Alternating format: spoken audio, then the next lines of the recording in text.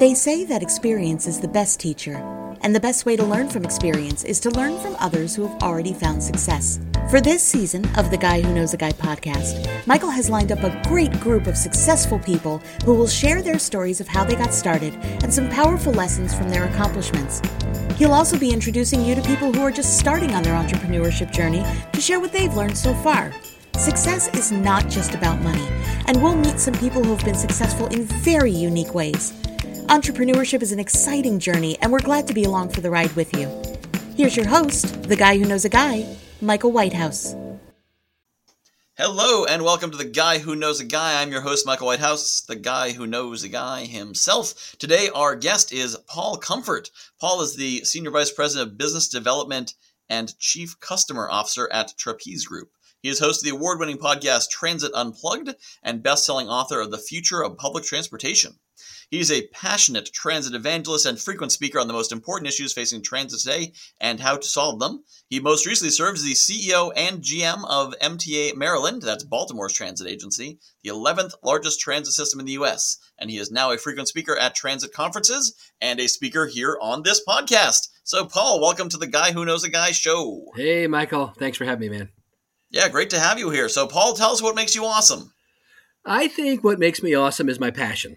I am super passionate about what I do, and when I speak and interact with people, that's what I get back from it. Matter of fact, we just did one of those roundtables at one of the companies I work for, where we go around and we asked everybody to kind of tell each other what's awesome about this guy, and that's the thing I got. I just did this 2 weeks ago from 11 other leaders, in our software company. Paul is passionate, and we love that. Awesome, that's great. So, how did you get started and get started on this path? So I'm from Maryland, the Eastern Shore of Maryland, across from Annapolis, and I grew up here very interested in politics. It's funny. I remember 1976. My parents took me on a trip to Florida to Disney World. I would have been 11 or 12 years old, and we watched the Republican National Convention, and it was when Ford was getting, renominated, and Reagan was there, and there was this big fight between their people, and it was like, I remember a big thing about the white Ford phone was unplugged. The Reagan people must have unplugged it, and dirty tricks, and I don't know, it just caught my interest, and ever since then, I was very interested in politics, and ran for office when I was 21, ran for county commissioner and central committee, and got involved in politics.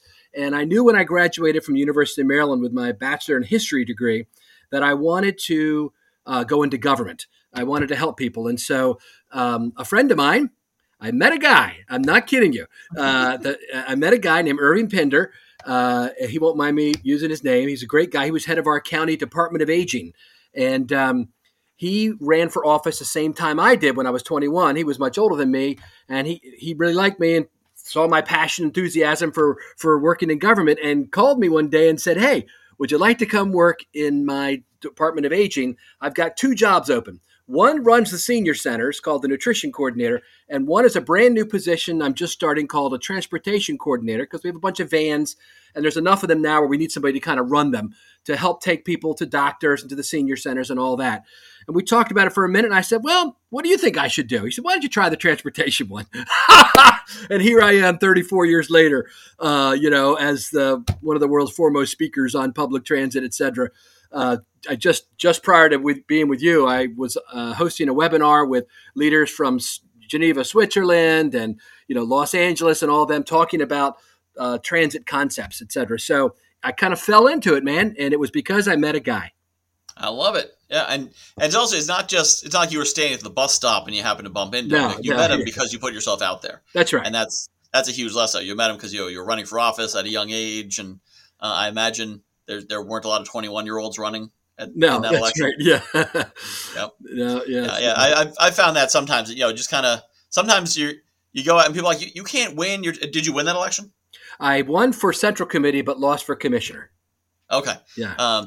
So sometimes people will be like, yeah, you can't win that. You're too young. It's not going to work. And even if you don't, people see you do it. They're like, whoa, you got in there. You got, sometimes you see these people like 22 years old running against the guy who's been in office for as long as they've been alive. Yeah. And of course they're going to lose. There's no way they're going to be there on the ground game, but they get noticed. That's right. And they start getting phone calls. They start, people offering them jobs or saying, hey, next time you run, I want to help you, or you should join the committee, you should join this, you should join that. A lot of good things come out of just putting yourself out there and taking that shot, and that's a great lesson there. I love it.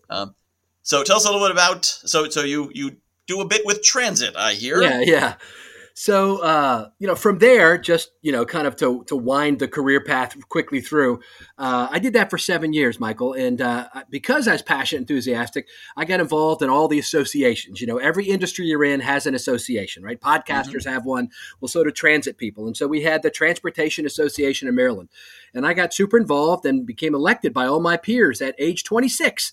30 years ago this year, elected as president of our state association and went around the state for 4 years, reelected 4 times, helping other transit agencies in Maryland. There's like 30 of them. Every state has these, county and city, small city bus systems, et cetera, and learned a ton.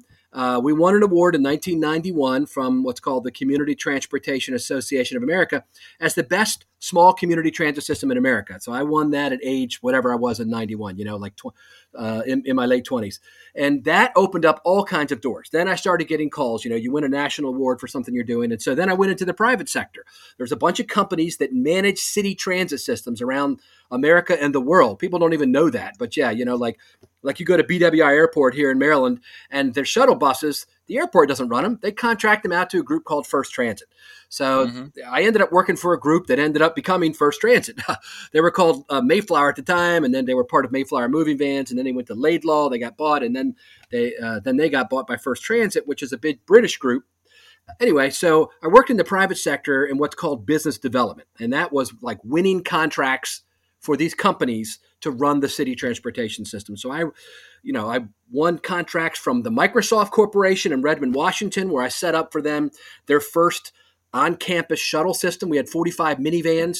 So, if you worked at Microsoft back then, the Redmond, Washington campus was about 2 miles with all these buildings, 2 square miles. And they didn't want to have people have to, come down the stairs, go out to their car to move to go to another meeting, start their car up, warm it up, drive it across campus. They'd rather them just pick up the phone, push a button, and a van to pick them up right at the door. So we set that up for them. And now it's a $20 million mega operation with motor coaches and all kinds of stuff that some friends of mine still run for a company called MV Transportation, all the way to the Virgin Islands, where I won a contract to run Vitran, which is the bus system on the island, where I found something really interesting, man. They've got 30 holidays in the Virgin Islands. They have Supplication Day, the day before the hurricane season, where you're supposed to pray, dear God, don't let us get killed, to Three Kings Day, to all this stuff. Man, what a great place to live and work. So anyway, I did that for a bunch of years and then got back into local government and became the CEO of 2 county governments called county administrator, where you run we had 500 employees in my home county, moved to another county near Washington, D.C., had 1,000 employees. Love that job, man, running stuff. And if you want to get into it later, I can tell you too, but I'm not kidding you. Every single one of those jobs, Michael, that I got was because I met a guy. Now, let me just give you one quick story. This is such a cool anecdote, man. Like you said, it's putting yourself out there. That's a really good analogy. I've never heard anybody say it that way, but that's right. So when I became a county administrator, I got super involved in our state association. MACO, the Maryland Association of Counties, has all these, County Planners Association, County Recreation and Park Directors Association, County Transportation people. So, but they also have one for county administrators. So I became president of that. All my peers elected me to be head of that group. And one of the guys there was an acting county administrator in Charles County, Maryland, near Washington, D.C. He said, I don't want this job. I'm head of planning and zoning. I just did it because, they asked me to step in. You'd be perfect for it, Paul. And so, the guy I met. So I met the other guy who was the former county administrator and had lunch with him, learned everything about all the issues I needed to know that were hot in the county right now. And then I went in and did the interview, and they called me on the way home and said, we've never interviewed anybody who knows so much about our current issues. And it's all just because I met a guy, I did my homework, and identified what their current issues were, which is something I learned. When you're in an interview, if you can be aware of the public challenges, not that you know the inside stuff, but at least the public challenges that they're going through, and maybe even throw out a couple possible solutions, and they see you as a problem solver. Man, they want problem solvers. Just somebody who knows enough about them to do a little homework. You'd be amazed by the people that don't do any homework, that go into an interview blind and, they just read the ad and maybe Googled them and they don't. So that's how I was able to get that job and many more like it by meeting somebody who then turned me onto it. It's usually never anybody who's like a real close friend of mine. It's more like an associate, a work associate. And they say, oh, Paul would be perfect for that. And I've done that for hundreds of people. I love getting people jobs. One of my favorite things to do. I just was in Las Vegas last week trying to help somebody get a job. And so meeting people, connecting people, that's part of life's joy and pleasure, I think. Yeah, that's really great. That's one of the things I've heard. I can't source this statistic, but I think it's 54% of all jobs come through networking. Yeah, and some massive percentage of them are never even listed. It's just somebody knows somebody and says, "Hey, I got a thing," and let's just put you right in there. Yeah, and you're totally right about the research too. People. I think sometimes it's the job search process too, because you end up going to these job sites and you put in 100 applications to get one interview. And is it even a real interview, or has the job already been filled through someone in their network? So why are you going to put in all this research? And so you don't expect to get it, so you don't do the work, so you don't get it, and it's kind of a self-fulfilling prophecy. Yeah, that's too bad. But I think the main point here that both you and I probably would agree on is that through networking and connecting with people, you open yourself up to a lot more opportunities. Yes. And then you can decide, like you said, is it worth it doing the homework or not? But on this one, I felt like it was. I really felt like I was guided to that job. And we get this. One other little story about that. This guy was a guy named Roy. So he had told me about this at a meeting we were at of the Mako. And I wanted to tell him before he left, before he walked out the door, that I was interested in it, which was later that evening. There was, 1,500 people at this big dinner in this big conference room. The governor was there speaking. There was a big crowd. Martin O'Malley was there. And so after the dinner, I'm walking out, and this is it. He's leaving after this. I won't get to see him face to face if I don't walk into him right now. And there was, 3 sets of doors or 2 sets of doors, and I just felt guided to walk to the set on the right.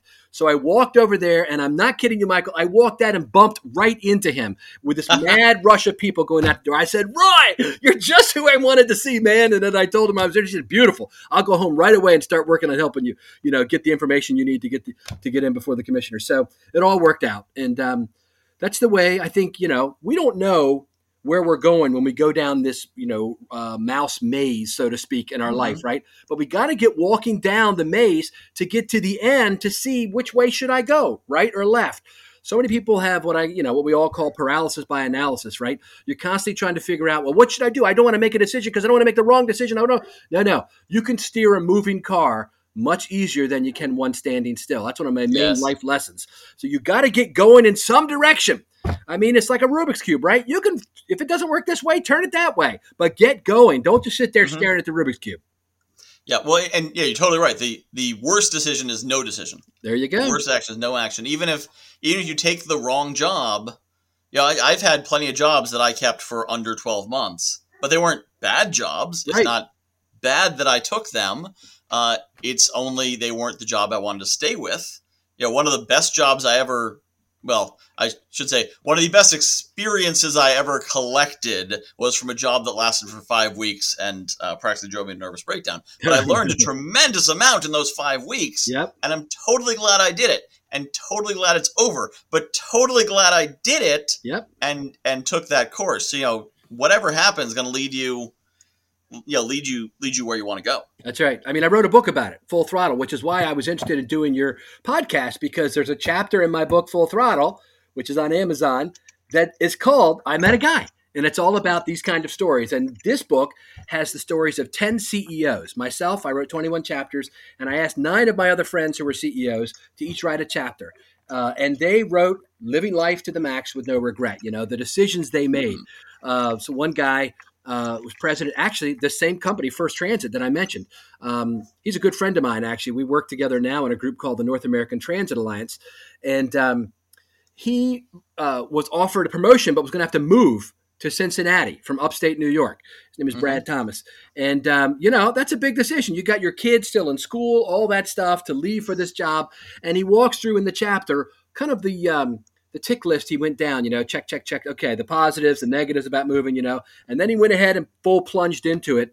And it's been, probably the greatest career move of his life. He's been president of this company now for, I think, over a decade. And they're one of the largest transit contracting companies in the world.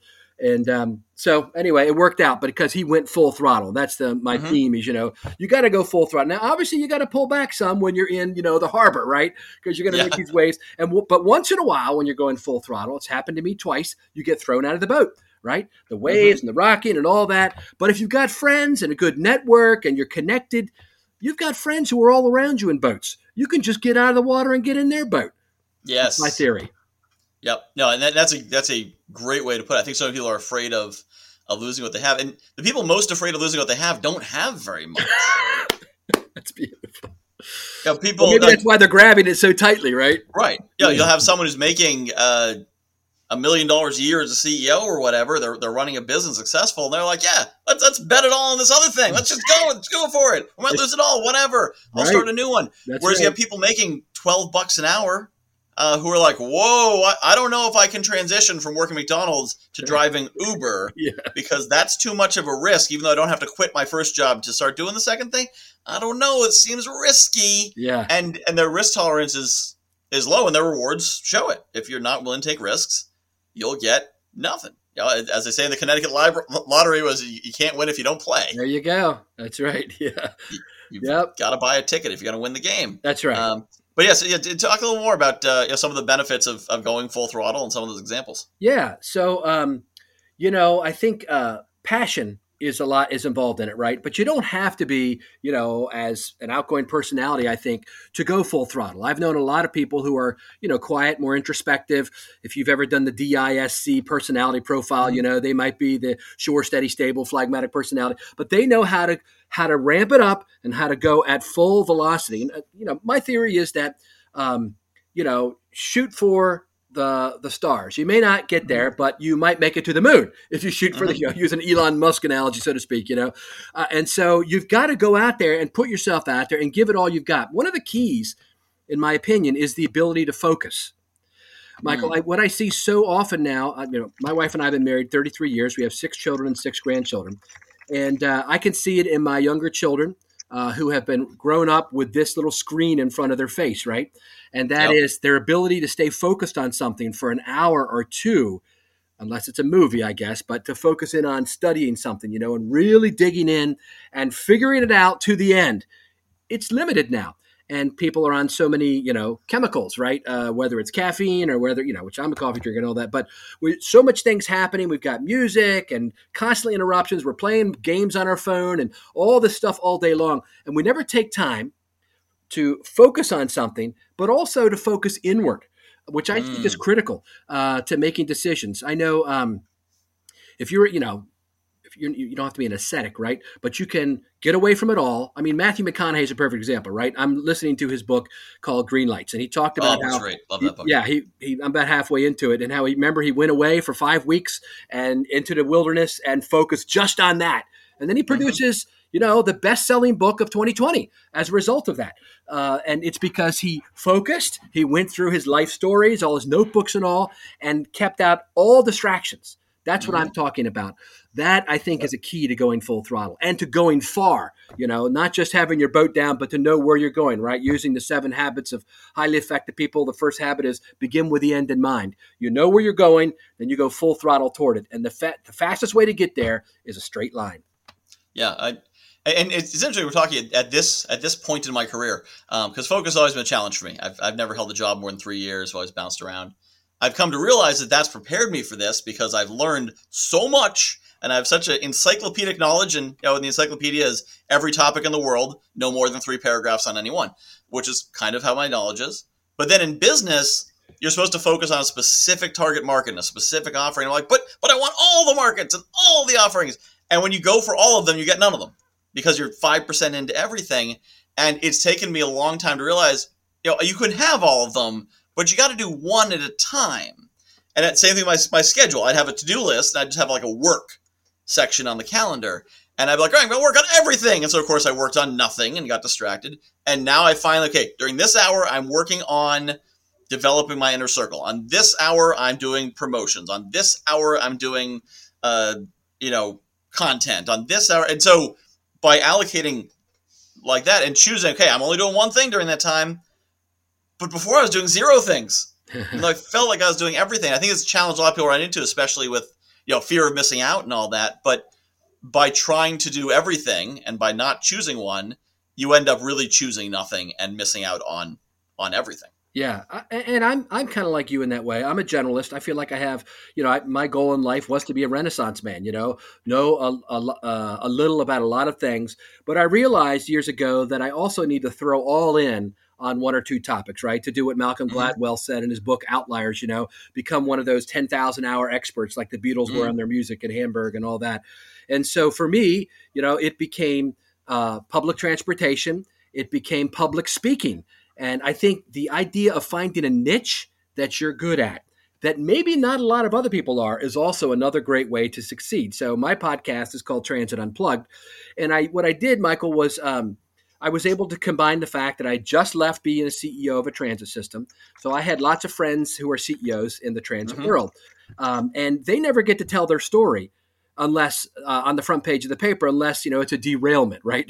Like or a major bus accident. That's when they're on the front page or on the 6 o'clock news, but they never get to talk about the great things that are happening.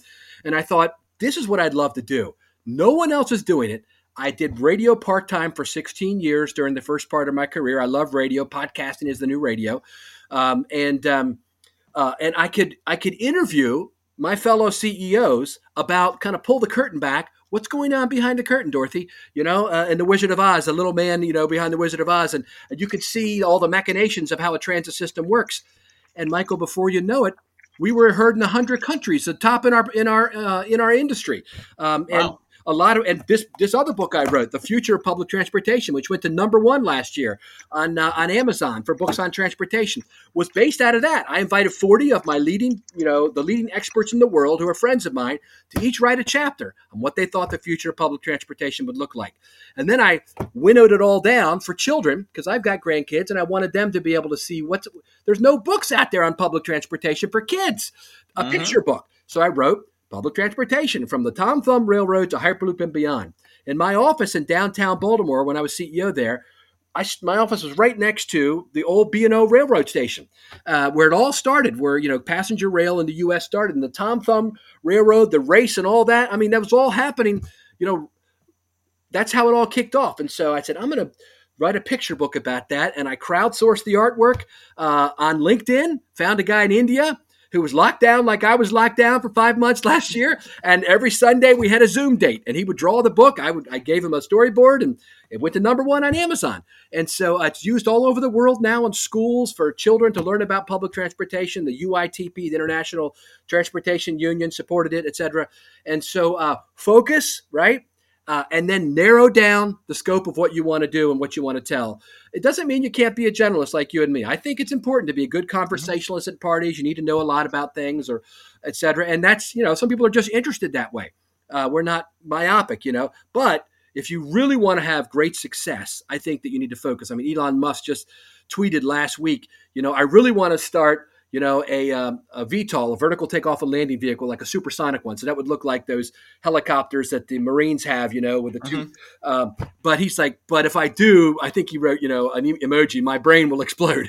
And, he's already got 4 or 5 main things, right? Hyperloop, which is what I'm super interested in, the tunnels they're digging under Las Vegas. I was just there last week meeting with the head of the transit system about some of that stuff. And then, the spaceships and all the other stuff he's working on, SpaceX. But he's figured out, I got to focus in. Tesla obviously is probably the biggest one. Focus in on a few things and become successful at them. So I think that's a key. Yeah, and definitely, and if you don't have a specific focus, like obviously transit kind of captured you as one thing, but at least make sure they tie together. So there you go.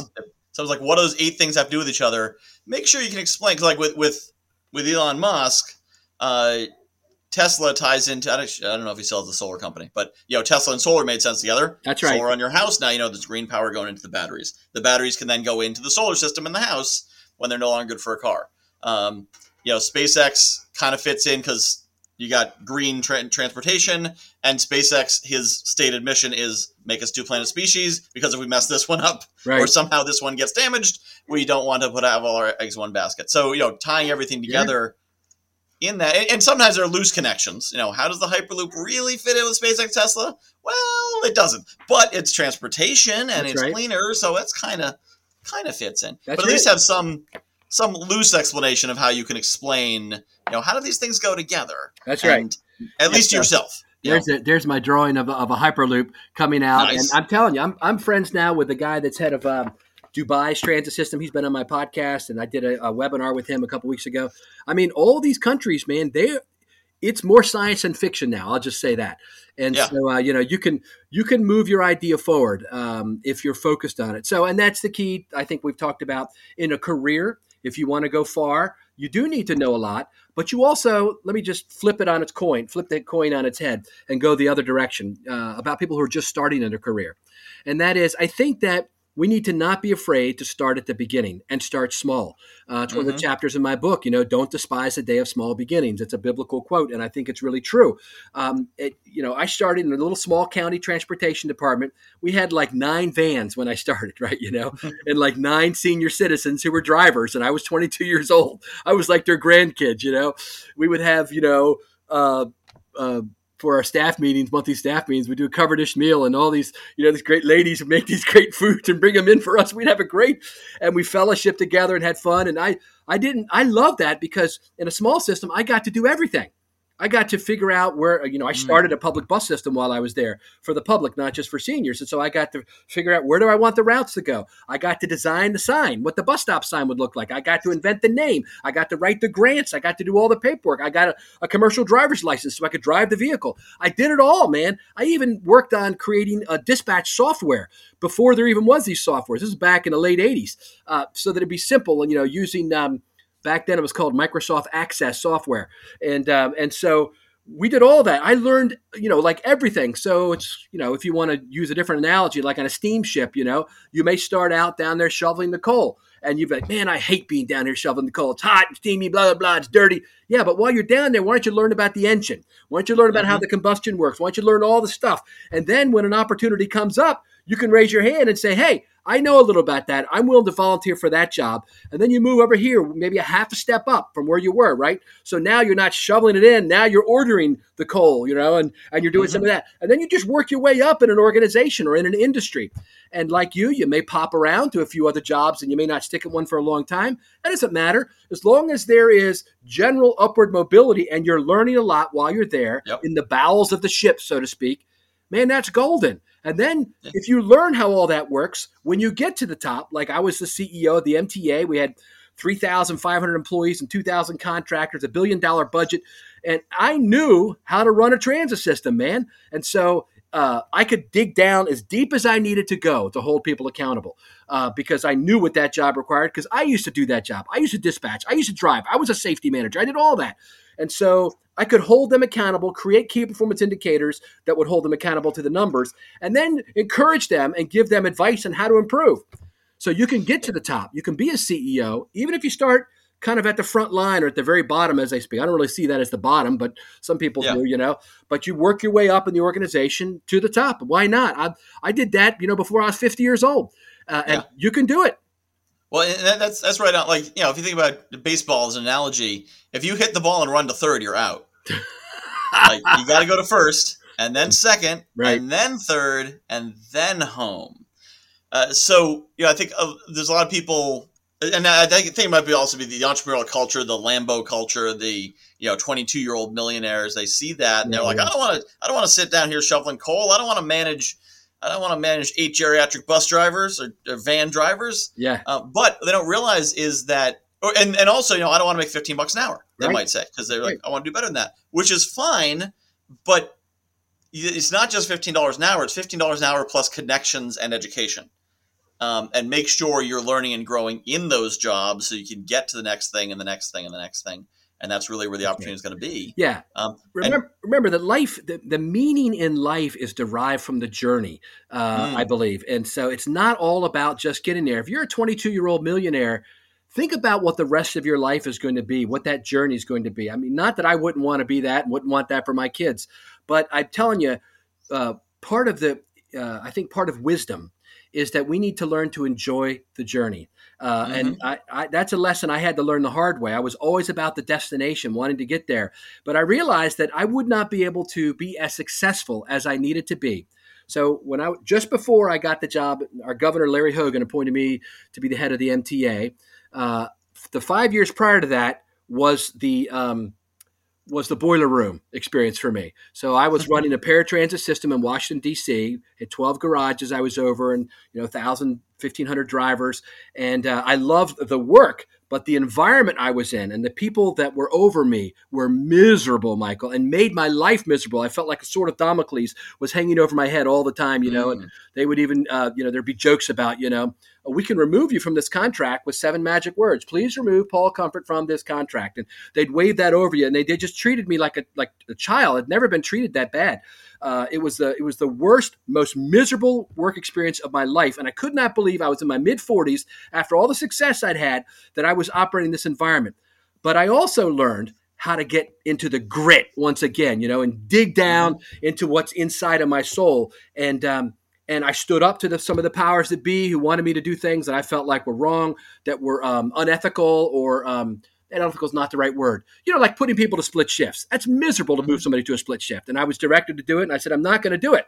I'm not going to do that to these people. I love these people. I'm not going to make them work 2.5 hours in the morning and then they have to go figure out something else to do. Now, I don't tell people to disregard the boss's direction. That's a great way to get fired. But I was able to convince my bosses that doesn't make sense. Let me show you why. Let me show you what the results of that will be. And I work with the union to kind of help explain it all. Even though I'm in management, I'm generally a friend of unions. And I think that a lot of times, especially in big corporations, unions are important to equalize the balance and to make sure that everyone is generally mildly to moderately dissatisfied, as my old boss used to say. And that's the best. No, I don't like that. But, when you have competing forces, sometimes that's the way to get to equilibrium so that you can move forward. And so, but my point there was that 5 years in the furnace, burning out the dross out of me during that time, working 12-hour shifts, driving an hour and a half over, an hour and a half back, just pouring my heart and soul into this job for people that I thought were miserable. In the end, it made me so much more prepared. And I've thanked them all. I went back and thanked everybody for the experience. I don't thank them for the misery, but I thank them that it turned me into a much more well-honed, prepared leader for what became the preeminent job of my career, the head of the MTA. And I was able to hit the ground right from the first day running. And, we won tons of awards and improved performance and all this jazz in just 2 short years at the head of this big agency. And it never would have happened had I not had that experience and worked under leadership, which I thought was unjust at the time. And was telling me, and making me work so hard and dig into things that I didn't think need to be dug into, but it made me a much better leader in the long term. So I'm not saying that to impugn any of the people there. In the end, like I said, it was a good experience for me in the end. At the time, it was miserable, and I hated it. I go home at night screaming to my wife on the phone, I hate this job! And but it turned out to be a very good experience, taken on the whole. Well, good. Yeah. And so in the last couple minutes we have, since I have you here and you know quite a bit about transportation, I found it a bit fascinating. I was a bus driver when I went to UMass for a couple of years. And I certainly recognize that transportation is hugely important and a huge source of global warming emissions and a big issue in major cities and whatnot. So in 4 minutes or less, what is the future of transportation? Yeah, what's coming down the pike that's exciting? So there's a lot of hot trends, and I'll touch on a couple of them. But I want to just point out that the situation we're in right now, in the end of 2021, has been very unusual, right? So during the pandemic, the government made people work from home, and a lot of people that ride public transportation in the major cities, would ride these commuter trains and commuter buses. Mm-hmm. They didn't go to work anymore, and so ridership has crashed dramatically. And in many cities, it's still under 70% of what it was pre-pandemic. And the new hybrid work style, which many people are going to, where they're only going to come into the office a couple days a week, has changed the model of public transportation. However, there's been policy goals added to our raison d'etre, right? Our reason to exist. Mm-hmm. So in addition to providing safe, efficient, reliable transit with world-class customer service, and if you build it, they will come, now we're adding in on top of that what you just mentioned, right? One of the goals in many cities now and countries across the world is to improve the environment. And the way to do that is to go to zero emission buses. These buses, which already are environmentally friendly because every bus takes 40 cars off the road and creates, less smog and all that stuff and particulates in the air and also less congestion in the cities. Now, if you make them, battery electric, right, like Proterra, New Flyer, and some of these companies are doing, or you go to hydrogen, which is a new hot trend for vehicles, and you move that way. You got states like California who have mandated all of our buses have to be, green, non-polluting, non-diesel, by a set year. I think it's 2030 there. And a lot of cities and states are doing the same thing. So that's one goal. Another one coming out of this is something called microtransit. And it's basically using like an Uber Pool style vehicle, right? And some cities are even contracting with Uber Pool to do this. And so because bus routes need to change based on ridership patterns. So now people aren't going in every day, and certain streets maybe don't even justify having a 40-foot bus go down them anymore because not enough people ride. But you don't want to leave grandmom. You don't want to leave traditionally underserved communities, maybe communities of color, without any service. And so microtransit is on demand. You dial it up on your phone, you order it on an app on your phone, or you call in, and they send out a vehicle, a smaller vehicle, like a van, which could pick up 2 or 3 or 4 people to pick you up in front of your house. You don't even have to walk to the bus stop. And cities are putting it in place of some of the fixed route buses that they had. And they're also using it for what's called first mile, last mile solutions. So maybe you can't make it the mile and a half down to the light rail station to get downtown. You can't walk it. You just can't. So this last mile solution will help you. We'll pick you up at your house and take you to the station, drop you off. Then you can ride the train into town to go to the museum on Saturday. And we'll do the same, picking you up, bringing you back home. So it's helping to produce more equity and inclusion in cities and providing mobility to all of life's opportunities. The other big trend right now, we've kind of talked about it, is transit agencies, like a lot of companies, are short on drivers and short on skilled mechanics. A lot of people left during the pandemic. They got on this long-term unemployment, and they were actually making, I'm not kidding you, more money not working than they were working.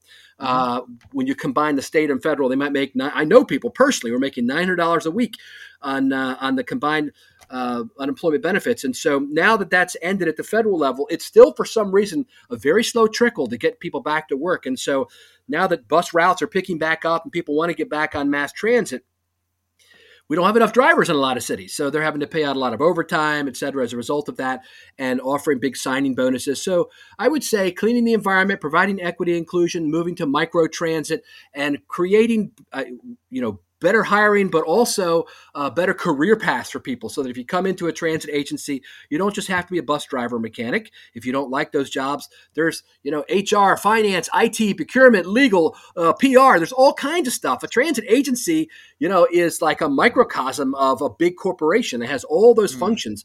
And so public transportation has a very bright future, and we are looking for bright people to come work in our industry, as we are in the software industry where I work day to day. My company Trapeze and Vontus, they're the world's largest transit technology companies, and we're constantly looking, not just for programmers, right, but all kinds of people that want to travel, that want to go on site and install stuff on vehicles, right, equipment, or help us, do stuff in the cloud and all this. There's so many opportunities right now available. If you want to work and want to put your head down and focus in, there's lots of job opportunities for people right now. That's great. And how did like Uber and Lyft and those kind of services affect public transit? Yeah, they hurt us at first, and so in the end, I think we decided if you can't beat them, join them. And so a lot of transit systems, when Uber and Lyft came in, what they call the choice riders, people who had a choice, who didn't have to ride transit, could do other things, were like, oh, I like this better. I dial it up, it gets here when I want it here, and takes me exactly where I want to go and drops me off at the front of the door. And even though it's, $13 instead of $3 to ride the bus, I've got the money, I can afford it, right? So it took off that choice ridership out of the transit systems. And so public transit saw a 5-year decline in ridership until 2017. And then a guy named Tom Lambert in Houston, who came out of the police department and moved into management, figured that out and said, no, we're going to change our bus routes to meet where people want to go today. And then a bunch of 7 systems followed in 2018. We saw an increase. And then systems like mine also did it in Baltimore Link and other cities, Seattle. And before you know it, we were back up in 2019. The whole industry was seeing an increase in ridership, and then the gut punch of COVID, and we're right back down again. So now what we've done, though, in a lot of cities during that time is we've taken this time to reflect and say, what's the real purpose of public transportation? Is it just the 9 to 5 commuter? No. And it wasn't that way always, but that was our primary focus. Well, now, though, we've kind of, through all the new technology that's available to transit agencies, and our phones and all that and GPS, we can do this microtransit, and we can actually bring Uber and Lyft in. I mean, my company has a software package where you can plug it right in, and it ties in like to all the Lyft drivers in your cities, and the transit agency can see where they're all at and can assign them rides in their microtransit. So it's called Trip Broker.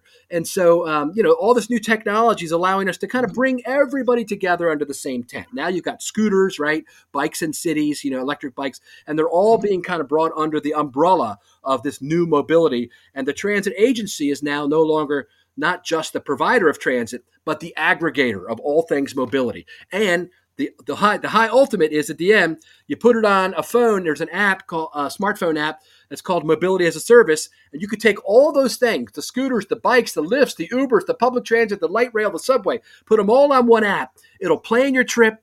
You can pay for your trip with one click of a button behind the scenes to your account, and it'll tell you exactly, walk 16 steps, turn right, get on the right there. And it'll just guide you through like you're the Jetsons. Pretty cool stuff. What's that app called?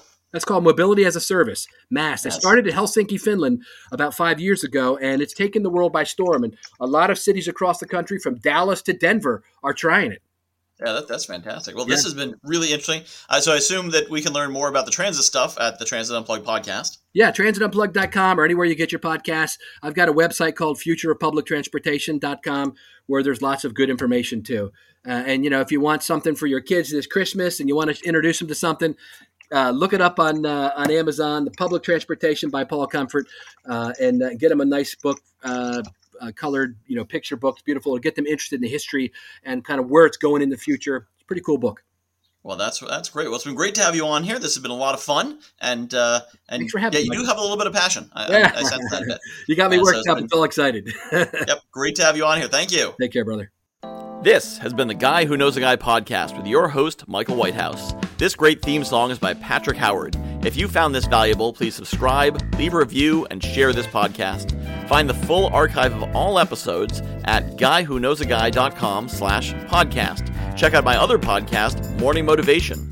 It's a daily podcast of 2 to 5 minutes with a powerful hit of motivation and inspiration to get your day started. morningmotivation.fun or search for Morning Motivation wherever you listen to podcasts. Join the community online in the Morning Motivation Facebook group at facebook.com/groups/Morning Motivation Podcast. JV Connect is coming up quick, December 12th and 13th. If you are looking for a networking event where you can meet people who aren't looking to just pitch you or take, but actually want to collaborate, build strategic partnerships, joint ventures, maybe even find some mentors, some coaches, people to support you, accountability partners, who knows? If you're looking for good people in an environment that's not stressful, but is set up to give you a lot of great connections in an efficient amount of time, check out JV Connect. jv-connect.com. That's jv-connect.com. December 12th and 13th, 2023. We'll see you there.